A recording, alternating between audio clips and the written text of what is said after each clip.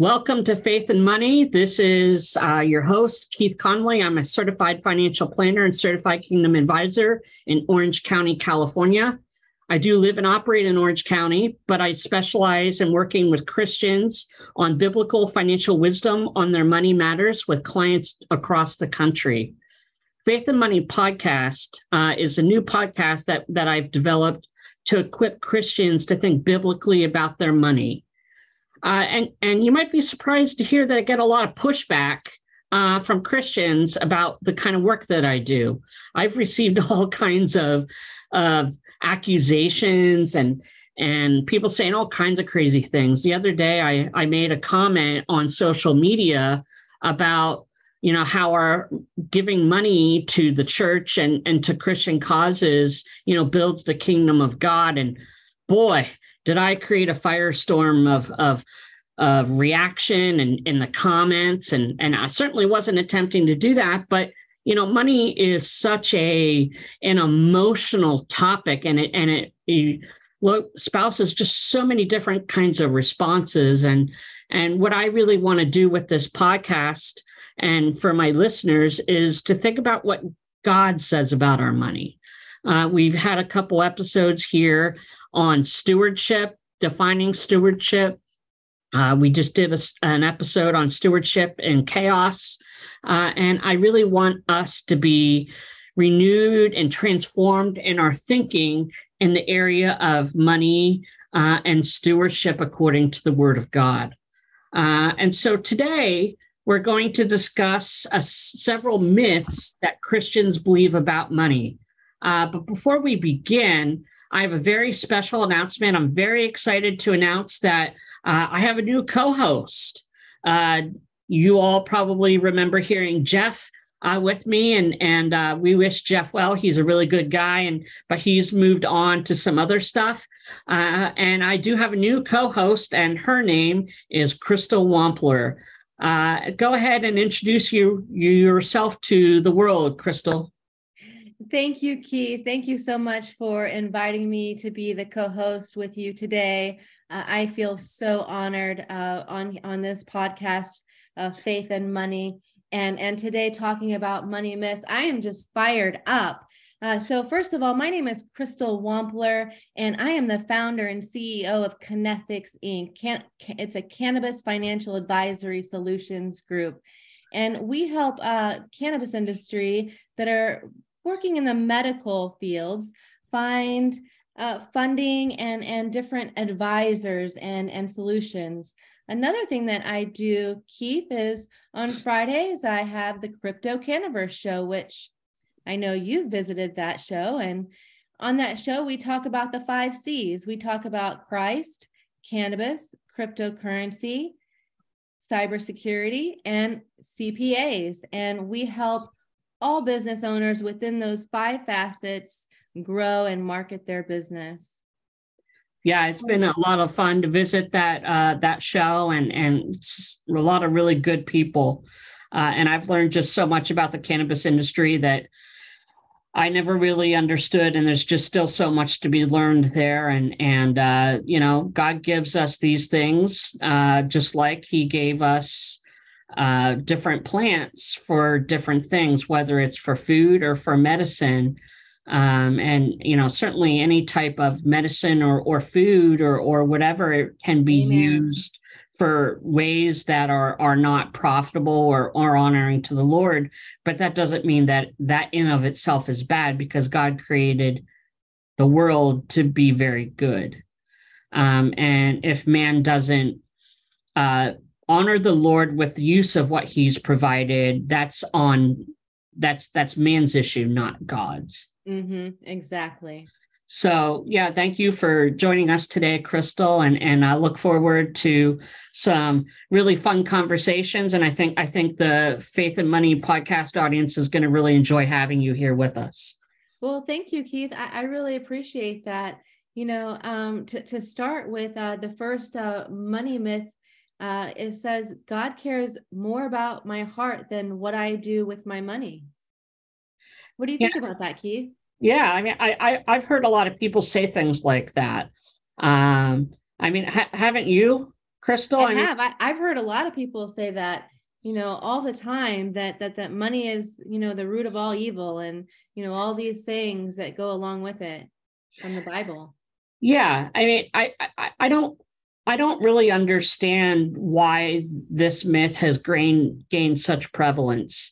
And, maybe some of the readers are thinking, I've heard that, and maybe they even think that themselves. But as I really kind of unpack this myth, I just see so many different problems. Why are we separating our heart and money, from God? Why can't they be the same thing? Isn't how we spend our money telling us what we believe about God? Isn't the way we spend our money indicative of how faithful of a steward that we are? Amen. When we talk about God and money, the thing that I hear so often is, well, the Bible says that money is the root of all evil, which is obviously a misquote. That is not what the Bible says. Money is not evil. It's the love of money is the root. And if you look at the Greek, it's all kinds or all types of evil: selfishness, greed, hypocrisy, theft, all kinds of evil. But money in of itself is not sinful. And, how we use our money is indicative of what we believe about God and our worship of God. And, I see too many problems, money being the root of all evil. That's really addressing what we would call Gnosticism. Now, Gnosticism is a first century heresy that is very prevalent today. It says that the spiritual is good, but the physical is bad. And so if we put that in the context of this conversation, do you hear what we're saying? Money being this physical thing, that's bad. That doesn't matter. But what does matter is God. Spiritual is good. And that's a heresy. Paul addresses that in Colossians all the time. And this has been a fundamental error that the unbelieving world falls into time and again. And quite frankly, a lot of Christians just looking at this myth fall into it as well. And so, another part of this myth is that it takes on the line of thinking that God has promised to take care of me. I trust God, so I don't have to worry about money. And again, this is just unbiblical thinking. And this really addresses the 19th century heresy that we would call pietism. Now, these are big words: Gnosticism, pietism. Pietism was really an attempt to address what was thought to be dead orthodoxy, and really thinking about what is in our heart apart from actual work of God.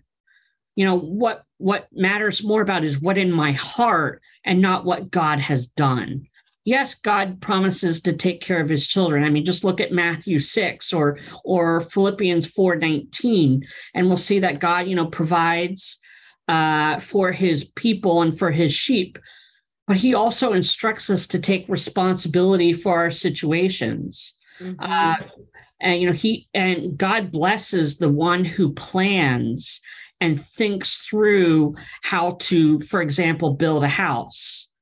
No one just says, I'm going to build a house, and doesn't come up with a plan. Nobody does that. Even Christians will know that they need to have an architect or some sort of written plan of what the house is going to look like, how much space is going to be needed, what kind of materials are needed. But when it comes to money, no, we don't need to plan. We just need to trust God. Well, why don't we do that with our house? Why don't we do our houses, our finances, is what you're saying.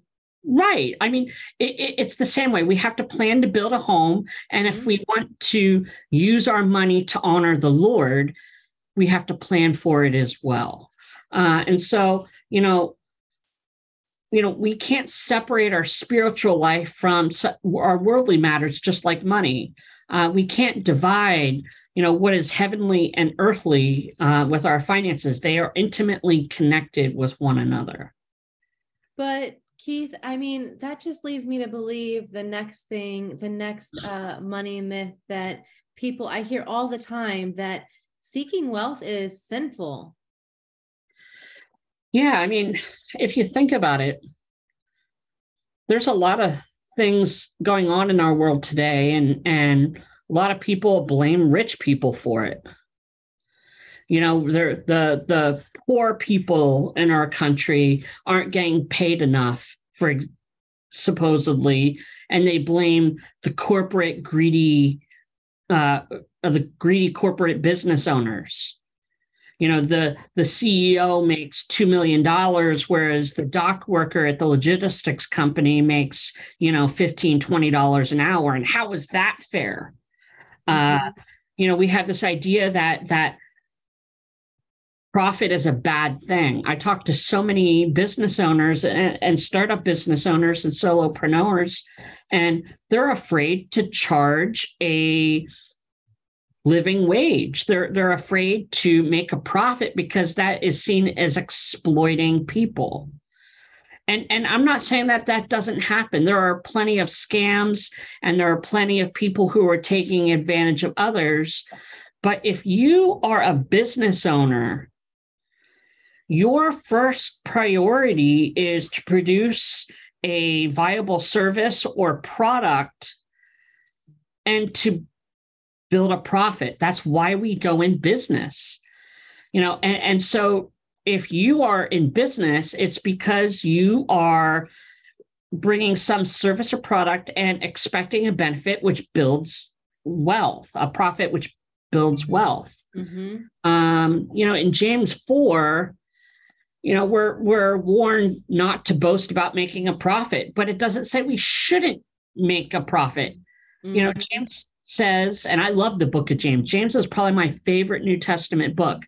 Contrary to what my main man, Martin Luther, said, James is not an epistle of straw. It's actually the Proverbs of the New Testament. It's just a fantastic book. But James 4 does not condemn someone from making a profit. It condemns them for boasting of the profit and not trusting in the Lord and fulfilling their Christian duties with that profit. We plan for those profits, and we get so proud of them that we did that. And we just need to know that any benefit that we have, any skills, any profit that we have, and any wealth that we accumulate is because the Lord has blessed our efforts. Mm-hmm. There are plenty of wealthy people who the Bible views as godly. These are people we will see in heaven, and they were rich. And a lot of people will appeal to, Jesus's words in the Gospels, where he says that it is difficult for wealthy people to get in heaven. And with wealth, there comes a lot of warnings in the scriptures. We shouldn't be trusting in our wealth. We should be trusting in the Lord, but it doesn't condemn wealthy people. And what does Jesus not say? He didn't say it's impossible. He just said it's hard. And that doesn't mean that wealthy or poor people are able to get in the kingdom of heaven easier than wealthy people. It's just that they have unique, separate, different challenges. But let's think about some of the wealthy people that we're going to see in heaven. Yeah, I'm interested. What kind of wealthy people do you have on your list, Keith? Well, I mean, it's on God's list. Okay, right. Good correction. So the first person that comes to my mind, and there's several, I mean, we can't talk about all of them, but the first one that comes to my mind is Abraham.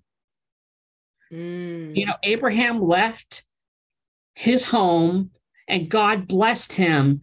And over, it showed, the scriptures in Genesis show that Abraham's wealth grew at the blessing of the Lord. His herds grew, his riches grew, and the Lord blessed that. Another example is Job. In the book of Job in the New Testament, he had much wealth and he lost it all through a great trial where he was tested to see his fidelity to the Lord. And he lost it through all these different trials and even was cursed by his own family. But Job remained faithful to the Lord, even when he lost everything.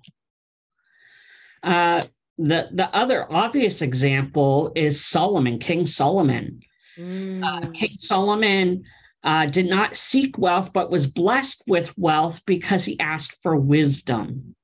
And oftentimes, what we find is that people who accumulate wealth seek out wisdom. The typical millionaire in today's society reads one book a month. Wow. Why is that? Because they're always learning. They need new ideas. They want to improve their thinking. It's because it makes them more profitable and allows them to take advantage of new opportunities. They broaden their world.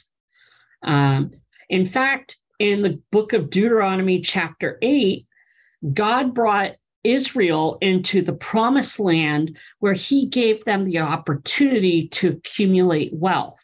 It says that in Deuteronomy 8, verse 18. So seeking wealth in of itself is not sinful. It is not wrong if we're doing that by providing a valuable product or service to our neighbor. If we're loving our neighbor and we are building a profit and we are accumulating a profit and growing our wealth, that is a godly thing to do. It kind of, I'm kind of curious. In all those scenarios, I didn't hear any of the information about the next money myth. That we should give all of our money away and live like a pauper.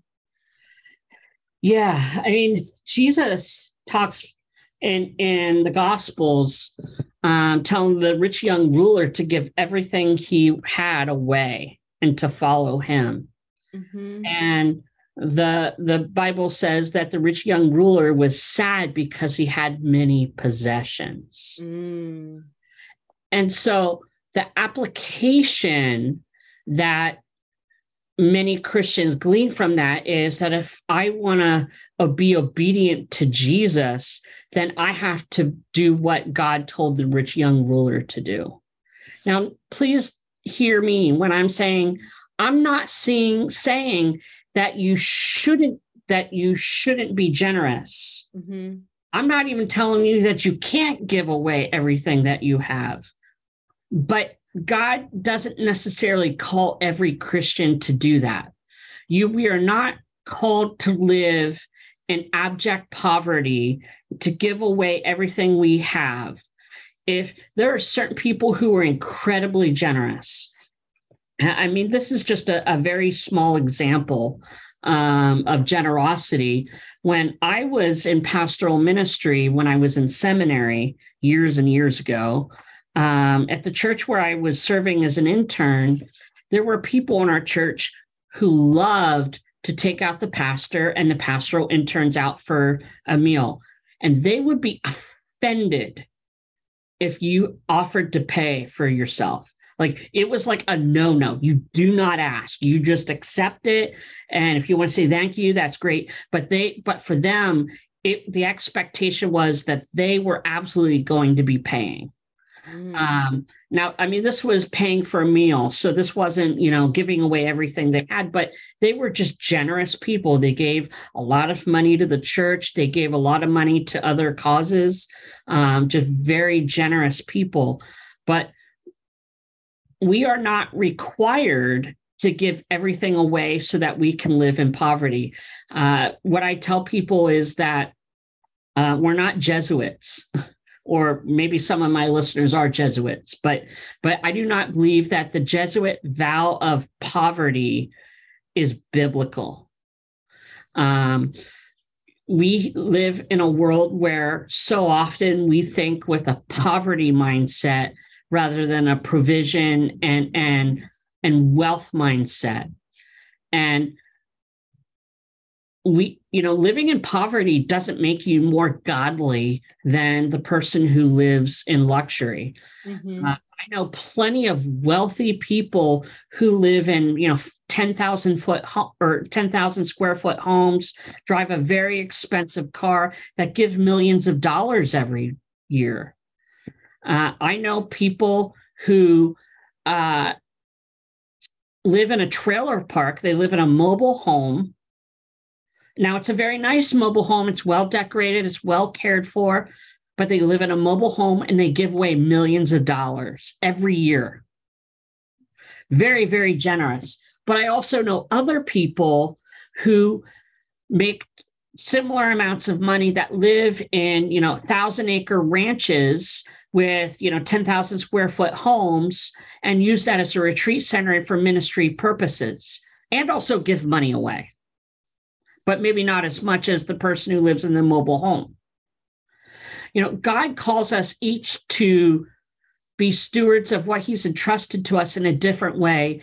And it's not biblical or right to pigeonhole every Christian into having to do one thing or another when the Lord has given us different abilities and different passions. Mm-hmm. And so we shouldn't have this poverty mindset. And there are going to be some people that make more money than others, but a vow of poverty is not godly. Right. So the key there is, investing. And then it kind of takes me back to a Bible verse or a little a part of the Bible that says, that you're going to sow and reap in different seasons. Yes. And so isn't that similar to investing? Yeah. I mean, what you put into life and what you do with your life is what you're going to reap. Crystal, have you ever heard on the radio where they talk about, the Wall Street casino? I hear these commercials on the radio a lot where they tell you to, get your money out of the stock market, put it in this other product because investing in stocks and whatever is just gambling. It's just gambling. Mm-hmm. And I laugh every time I hear it with a little bit of rolling eyes. A lot of Christians believe that it's wrong to invest because investing is gambling and the Bible condemns gambling. But with gambling, someone has to lose in order for someone else to gain. That is not the way investing works. What I tell people is that money is not divided, it's multiplied. And true investing is buying some sort of company or product or strategy with the expectation that it is going to produce a profit over time. It may go down in the near future or at different points in time, but you expect that investment and that strategy is going to produce a profit over the long term. And the Bible really supports that. The Bible tells us how to invest. People are shocked when I tell them that the Bible says that we should diversify our investments. If just look at the beginning of Ecclesiastes chapter 11, it tells us to put our money in different places. And that's really to reduce the risk and to improve our opportunities to seek gain. The other thing that the Bible says, and it says many things, is that we are to grow our money slowly. Mm-hmm. Get rich slow. And I'm sure that we'll have some people on and you may even, bust my chops a bit here, Crystal, but I really believe that crypto is a get rich scheme that produces little value. And I'm going to get in trouble with a lot of people, and I stand by my words on that.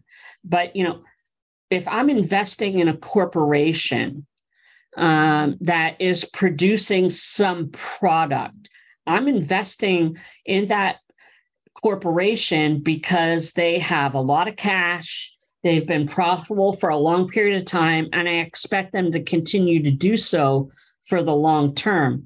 But if I'm playing blackjack at the slots in Las Vegas, if I'm making a lot of money, that means that the casino's losing. And if I don't make a lot of money, that means the casino's making a lot of money. Where if I'm investing in a corporation and they're making money, well, so am I. And so, when we're investing, we're loving our neighbor by investing in products and services that honor the Lord and build up our neighbor. It's loving our neighbor. And we use our investments to serve the Lord. Amen. Amen. I just want to pop in here and say, Keith, that a way that cryptocurrency is being used to serve the Lord at this moment is through commissions.